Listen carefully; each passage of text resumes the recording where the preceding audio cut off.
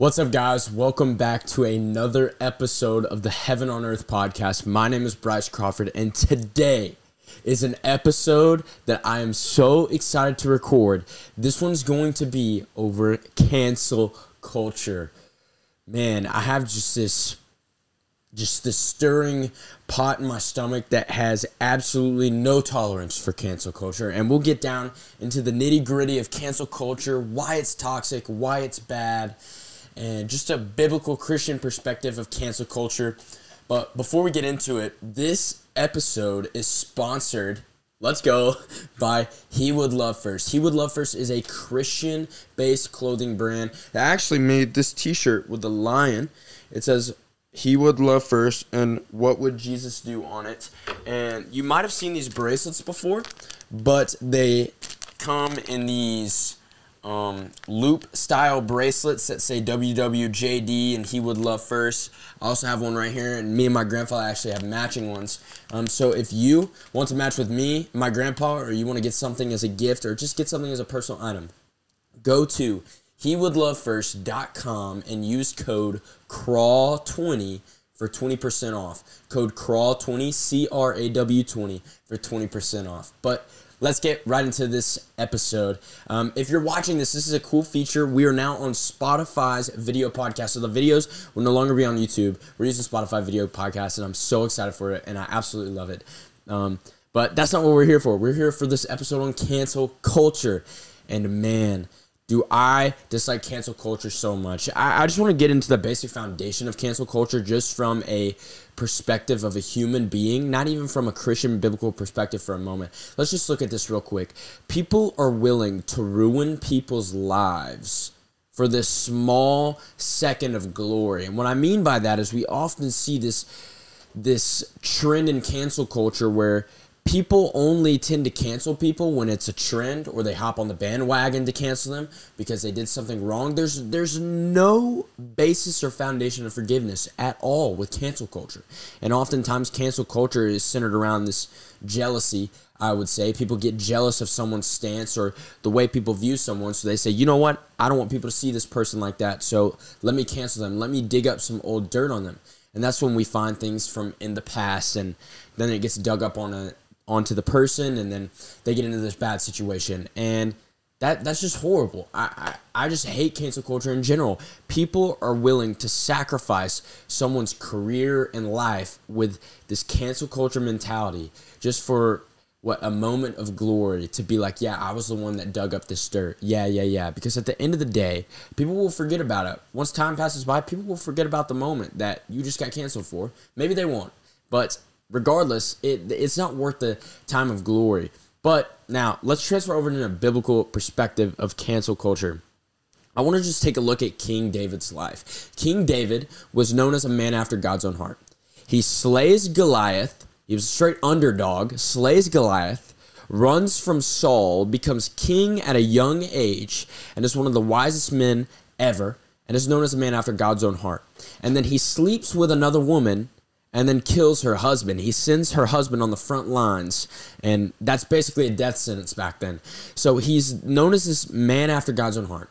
And then he sleeps with Bathsheba and kills her husband. Now, if today's society dictated how that situation was handled, they would have canceled King David. Easily they would have canceled King David. Why? Because they want to see David fail.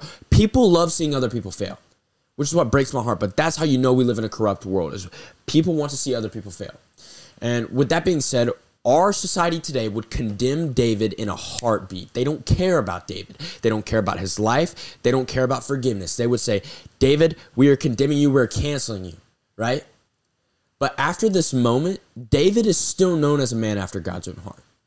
Why is he known as a man after God's own heart? Because he continues to walk with God daily.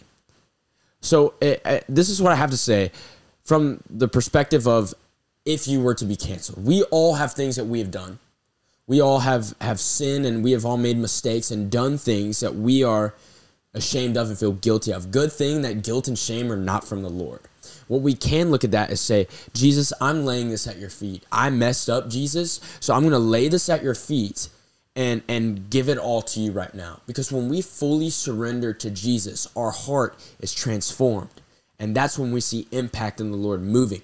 It's when we give everything to him. The Lord doesn't want you to just hold on to these broken chains. My friend, Christ freed you when blood was shed on the cross. So these things that you're bearing, these sins and these mistakes that you're bearing, have already been broken. You're carrying dead weight. Christ is trying to let you realize, my friend, those chains have already been broken. Rip those off. We see Lazarus, when Jesus calls Lazarus out, the Lazarus come out, and he makes Lazarus rip off the wrappings around his body because they thought he was dead, so they would wrap him. Well, he was dead, but they would wrap their bodies in this linen cloth, and he's like, yo, rip that clothing off. We have these dead, broken chains already on us because Christ already broke those chains. My friend, Christ is like, rip those off. I already broke those. That's what he's saying.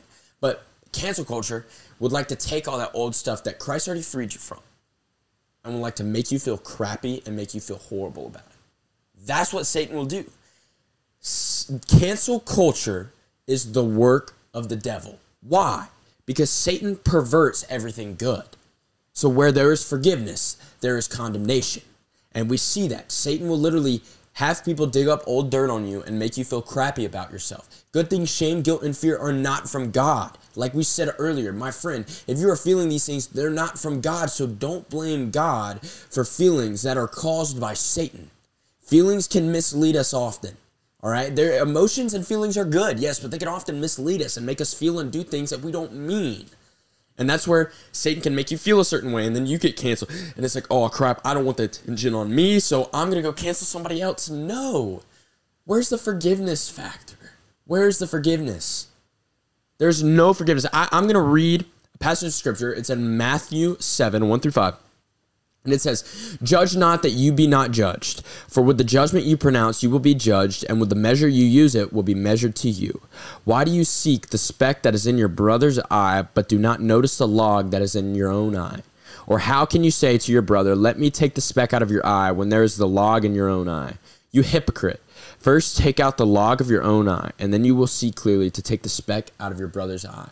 My friend, in order for us to righteously judge and hold accountable our brothers, we must first acknowledge our mistakes. And we must acknowledge, God, I need you to help me fix my own mistakes. There's a difference between righteously judging someone and holding someone accountable, being like, hey, brother, listen, I don't think this is the right decision, and like pulling them aside one-on-one, then blatantly exposing them to make them feel stupid and to try to make yourself feel better about situations and insecurities that you have and try to expose someone for cancel culture and for clout. Clout is pointless. At the end of the day, our platforms and clout disappears like that. We could wake up one morning and we could ban on every social media. Or social media could be gone tomorrow. And that clout was meaningless. And then the point of you canceling them had no purpose. And it still had no purpose to begin with. But we just think so. Because cancel culture is a trend.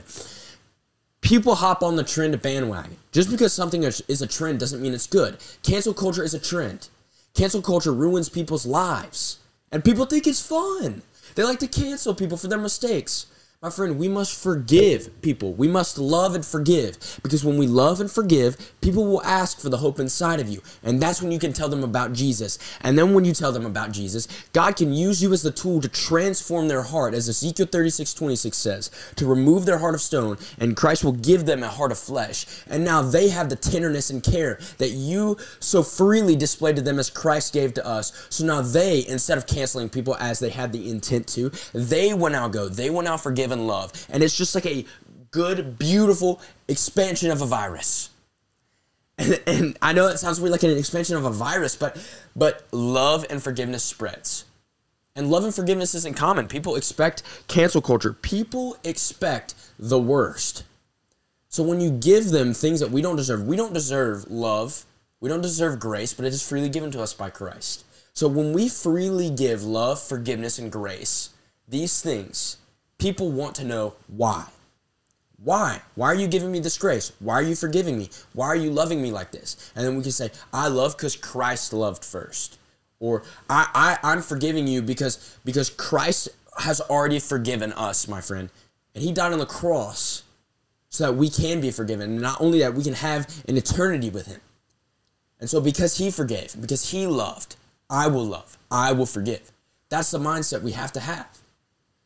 Because without that mindset, we're still going to bite into these bad morals and these bad habits of cancel culture.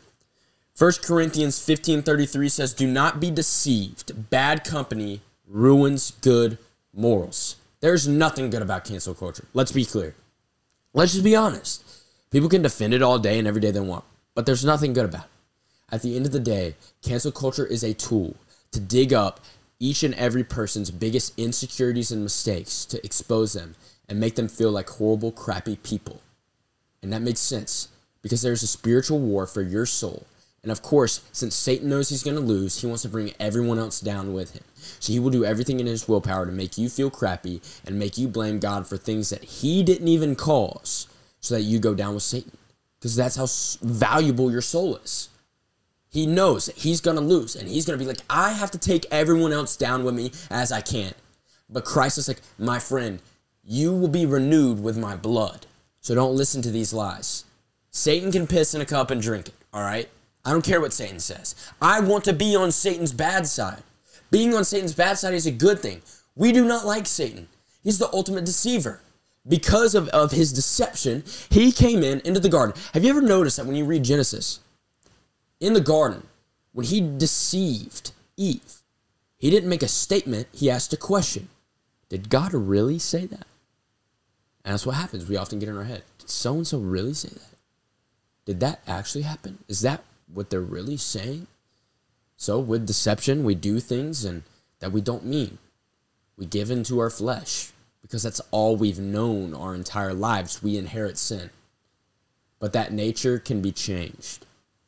If there was a pig right in here, right in front of us, and I had a plate of pig slop and I had a steak dinner cooked medium rare with a baked potato on the side, and I laid it in front of the pig, which one is the pig going to eat? It's going to eat the slop.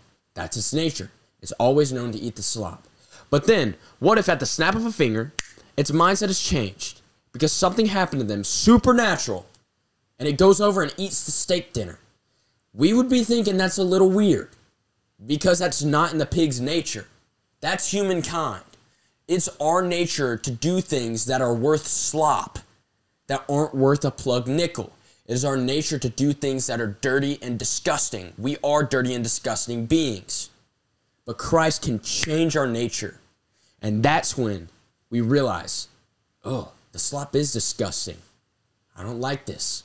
Proverbs talks about, as a dog returns to its own vomit, a fool returns to its own foolishness. Cancel culture is foolishness, my friend. There's nothing fruitful from cancel culture. And cancel culture can ultimately lead someone astray. And the root to end cancel culture is unity and forgiveness. If we have unity and forgiveness, knowing, hey, instead of calling people out for their mistakes and canceling and exposing people for their mistakes, why don't we reflect on our life? Why don't right now you pause this and point out your biggest mistakes, your biggest insecurities? I'm talking about the deepest, darkest ones, whether it's, I struggle with a pornography addiction, or I steal alcoholic drinks from my parents' alcohol cabinet, and I do this, or I do the, point out your biggest mistakes, and imagine if someone was like, I'm going to say this, and this about this person because I want to expose them and make them feel crappy, and I want their things to be all over the internet. That's a horrible feeling. And I know I wouldn't want anyone to do that about me. I have mistakes. I have things that I've done, and I'm still a sinful human being, right? But Christ has renewed me and has changed my heart. And I'm not defined by those mistakes now. Yet my definition is in Christ. My purpose is in Christ. And that's what happens when we are changed. So with forgiveness and unity, we realize we are messed up people. Everyone is messed up people. This world is corrupt. So why should I make it any more worse? Instead, why don't I love on a neighbor? Even when I know that they're going through something, and cancel culture will still be something, but in order to stop cancel culture, it starts with you. Yes, you listening or watching this, it starts with you. Because one person changing makes a difference. Because when you start loving people and forgiving people, it creates this mass revival of unity. And then this makes people want to know for the hope inside of you. And that's when you can tell them about Jesus. Guys, thank you so much for listening and watching this episode on cancel culture. My name is Bryce Crawford. If you want to stay up and in date with the podcast, check out Heaven on Earth Pod on Instagram. Keep up with all the updates on there. Sorry for the past 2 weeks. I had COVID and I could not post. I lost my voice and I was super weak and I needed to rest up. But I'm back and posting. So if you're listening to this, I love you and get in the Word And DM our account, Heaven on Earth Pod, if you have any questions or any concerns or feedback. Give us some feedback. And thank you to our sponsor, He Would Love First. And if you guys want that promo code, go to hewouldlovefirst.com and use code CRAW20, CRAW20, for 20% off. All right, you guys have a good night. Bye-bye.